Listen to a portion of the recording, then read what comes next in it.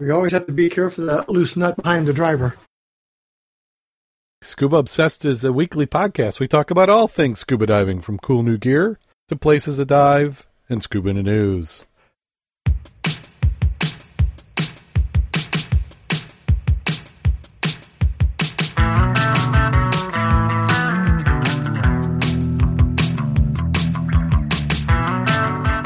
Scuba Obsessed episode 382 is recorded live September 20th, 2018.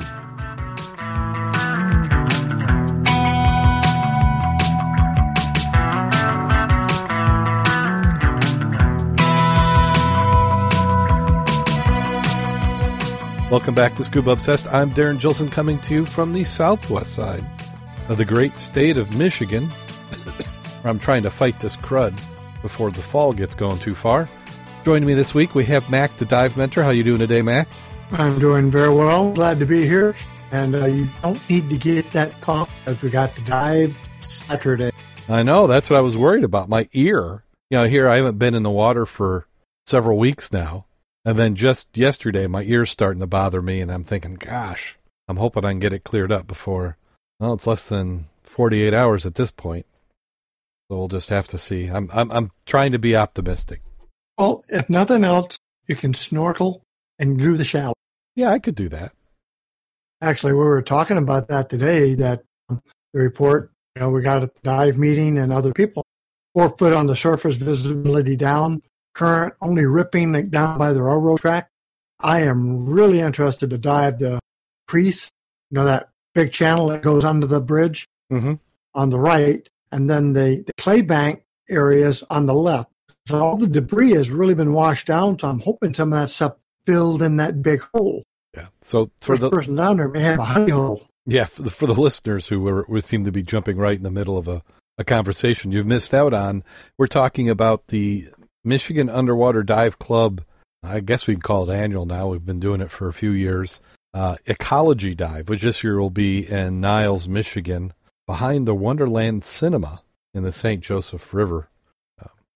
And this year, earlier in the year, we had significant amount of flooding in the St. Joe River. Probably, they like to call it a 100-year flood, but I'd say it was at least a 40 or 50-year flood, if nothing else. So this will be the first time I've gotten in a river since the flood's gone away. So I'm expecting to see a whole lot of difference in the bottom and hopefully find some objects I haven't seen. And there's been some divers who've been getting in fairly regular, and they've been noticing that from week to week they're finding items where they hadn't been before. It's going to be a fun time. It'll be rain or shine, as long as it's not lightning. Yeah, I think we'll skip the lightning. I got my fingers crossed. I'll have my red rubber suit on, so I'll feel pretty good about lightning.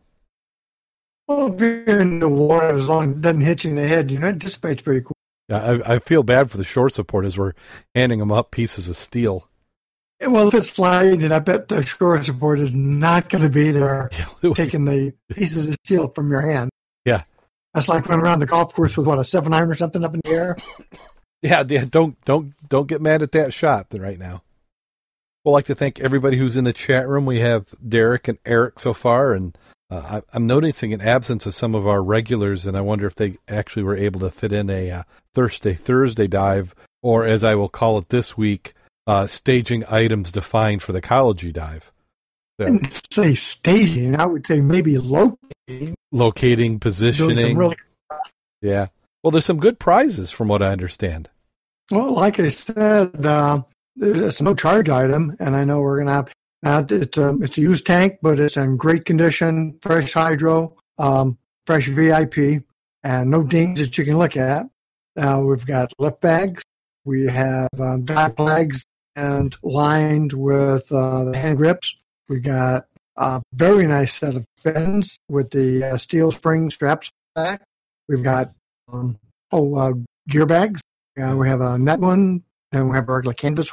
Yep, and I think four. Yep, and you mentioned full face snorkels. Yep, for at least 4, maybe 6 of the full face snorkels, and I've used them in the YMCA up here, and they're rather nice. If you don't like chlorine in your eyes, this is the way to do it.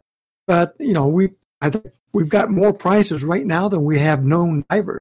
Yeah, unless we have a bunch of people show up who we don't have a clue about. everybody's going to get something. Yeah, so It's always good. I got to get this this voice and ear taken care of, and I'll be all set. So maybe at least even I can win something. I always feel like I find good items. I just don't. I usually, because it seems to be extremes, because we give awards for the largest, the biggest number, the most unusual, and I usually just find your average good finds. In fact, my very first ecology dive, I found the best milk bottle I've ever found.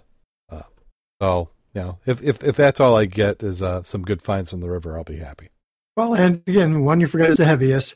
And when we did this, I mean, the key item, of course, is the mow, because that's the purpose. But a lot of times you're going to find something that weighs a ton, and you're going to waste all your time getting that up. So you ought to get rewarded for it. Yeah, and the same thing.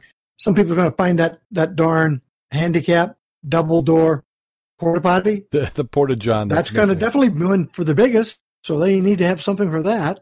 And then the last one, we always like to have somebody who's not a diver judge, because it's most unique. And that's in the eye of the beholder. And it's really sometimes you try to figure out what the heck was that person thinking. I think that's unique. Yeah. But we're going to find out. Yeah, well, I mean, for somebody who's not diving and doesn't see all the crap that gets thrown in there, it'll be interesting to see what their perspective is. And each year we pull, well over 1,000 pounds. We don't weigh it because it's a lot, but the stuff that can be recycled goes onto a trailer, which goes to recycling, and they'll actually cut you a check for the steel, and then the rest goes into a dumpster that the last few years the city of Niles has provided. And then we have to do a shout out to Wolf's Dive Shop in Benton Harbor for some of the prizes that they've donated. Well, you can't do it without some extra support. Yeah.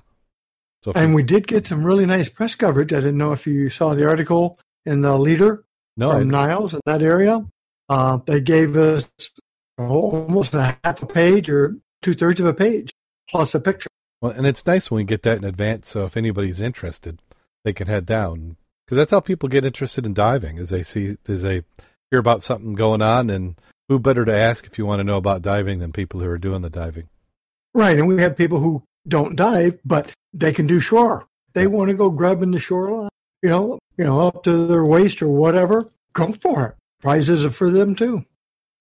So let's go ahead and jump right on into the news. The first article we have is out of Austin, and I'm assuming they mean Austin, Texas. Seems to be they're discovering something that we have known for quite a while, which zebra mussels are a pain in the butt. The mussels are quickly making their way into ponds, rivers, and lakes across Texas, and has become a new worry for Austin's water department, who said the mussels are now getting into the intake pipes. Officials in the water department said scuba divers found zebra mussels covering the filters of several water intake pipes. These pipes are responsible for getting water purified to make it into persons' homes. They said they're now monitoring the problem before it gets worse. In this case, we're looking at a restriction on our pipes and damaged equipment if we don't stay ahead of this. This is Murdad Marabi, operations manager for Austin's water department. He said one of the screens protecting the intake pipe in the water treatment plant in Lake Travis was halfway covered with mussels, making it difficult for water flow. He said another intake pipe filters was covered in mussels at approximately 30%. He explained that if zebra mussels cover the filters and clog the pipes, reducing water pressure and forcing the city to increase its energy use. We've seen them on our water meters, equipment, even strainers that clean the water to cool the pumps. He said, although it is an immediate threat, if something isn't done, it could lead to a bigger problem. If we have any breaks, they'll take a long time to repair. That's why it's very important to stay ahead of this. The city will now start budgeting $212,000 each year for mussel maintenance that will include hiring scuba divers to clean the water intake pipes by hand. The challenge that we have with the zebra mussels having more than one spawning season, we need to continue inspections as well as monitor and set up the cleaning based on our water quality concerns. I wasn't aware there was even a season for spawning. I just thought the darn things just spawned continuously. Well, the issue, and they got zebras, their next baby is going to be the quagga. And the quagga will take over from the zebras. Zebras, well, you know that each little, I'll use quagga because I'm more familiar with them. Quagga mussel, slightly smaller, but each of those can filter 1 liter of water a day. And Lake Michigan, in 5 years ago, they did their major survey. In a square meter, there were 35,000 Quagga mussel per meter. So you figure that out, 1 liter per day times 35,000 in 1 square meter. That's why you can completely clean Lake Michigan. I think it's every 3 days. And that's why the visibility there is so good. Yeah. So they're going to get a little bit of improved water quality if they had a problem up till now. It's going to get mother problems. Yeah. What I would recommend is that they contact water departments in areas that have had quagga mussels for 10 years or more, just so they get an idea what to expect. Because I think they probably need to start budgeting for capital improvements, because you probably want to increase your water intake sizes just so the restrictions aren't as pronounced. Has that been what they've done up here for the municipal intakes? Actually, they've had to have the divers go out and clean the intake structures quite readily and have different types of screening systems, low velocity heads, to minimize their entrapment and coming back through the filters. Because I'll use a couple of nuclear plants. They used one system of chlorination and then other chemicals to kill them as they brought the water into the forebay to circulate it. Over a couple of years, they were finding them everywhere, in spite of all their Herculean effort. So it's a constant problem of having to do the filtrations, change the filters all the time, and try to dump them out using the chemical treatment. Yeah. So they're just in the beginning of this, so they're going to discover how much of a pain in the butt they are. They're asking people to make sure that they're properly cleaning their boats and not transferring the zebra mussels to other parts. But if it's got a foothold, it's just going to get worse and worse. But like that, I can't believe they would not contact the northern states and say, "What did you guys do?" And they're in for a rough ride. Yeah. And then there's an angry mutant green crab. I guess it's more than one. The crabs destroying everything in their path. The crabs are from Nova Scotia, angrier than the already ornery green cousins in Maine, and they're migrating south. They have started to destroy the coastal ecosystem off the coast of Maine as they eat more than their share of soft shell clams, native eelgrass, according to researcher Marcus Frederick, professor at the University of New England. What we're seeing is an insane level of aggressiveness, he told the Associated Press. Although the green crabs are related, they're genetically different from one another. The angry Nova Scotia crabs have the roots in northern Europe and have adapted to colder weather, while slightly calmer Maine version came from the southern part of Europe.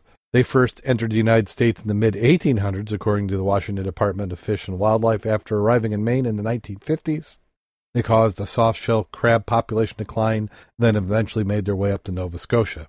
Green crab is most often confused with native helmet crabs and hairy shore crabs, the Department of Fish and Wildlife wrote on its website. The most distinctive feature is not its color, which can vary from reddish to dark mottled green, but the 5 spines and teeth on each side of the shell.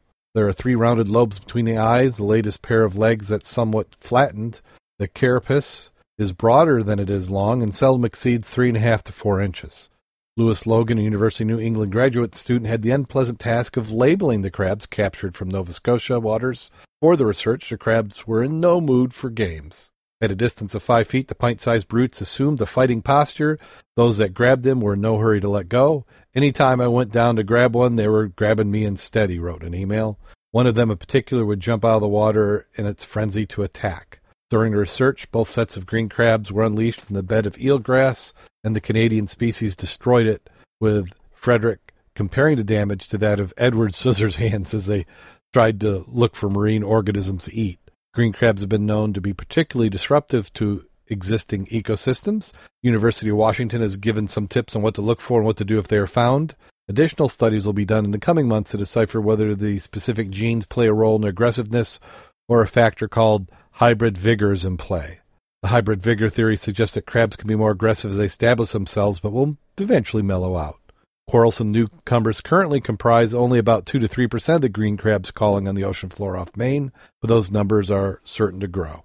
It will be an entirely different ball game, he predicted. It's just of when more of the crabs could come and outcompete the Maine green crabs. Eventually, the newcomers will move farther southward. We can't do anything about it. The only thing we do is learn how to live with it. And he forgot to ask the most important question, are they tasty? Did I lose you, Mac? Yeah, I think we lost Mac. I'm waiting for him to reconnect. Mac's computer just died on him, so he's trying to get it to start back up. Yeah, the electrons aren't happy. I'm waiting to see if Mac's going to be able to connect. We just might flip this episode across a couple nights.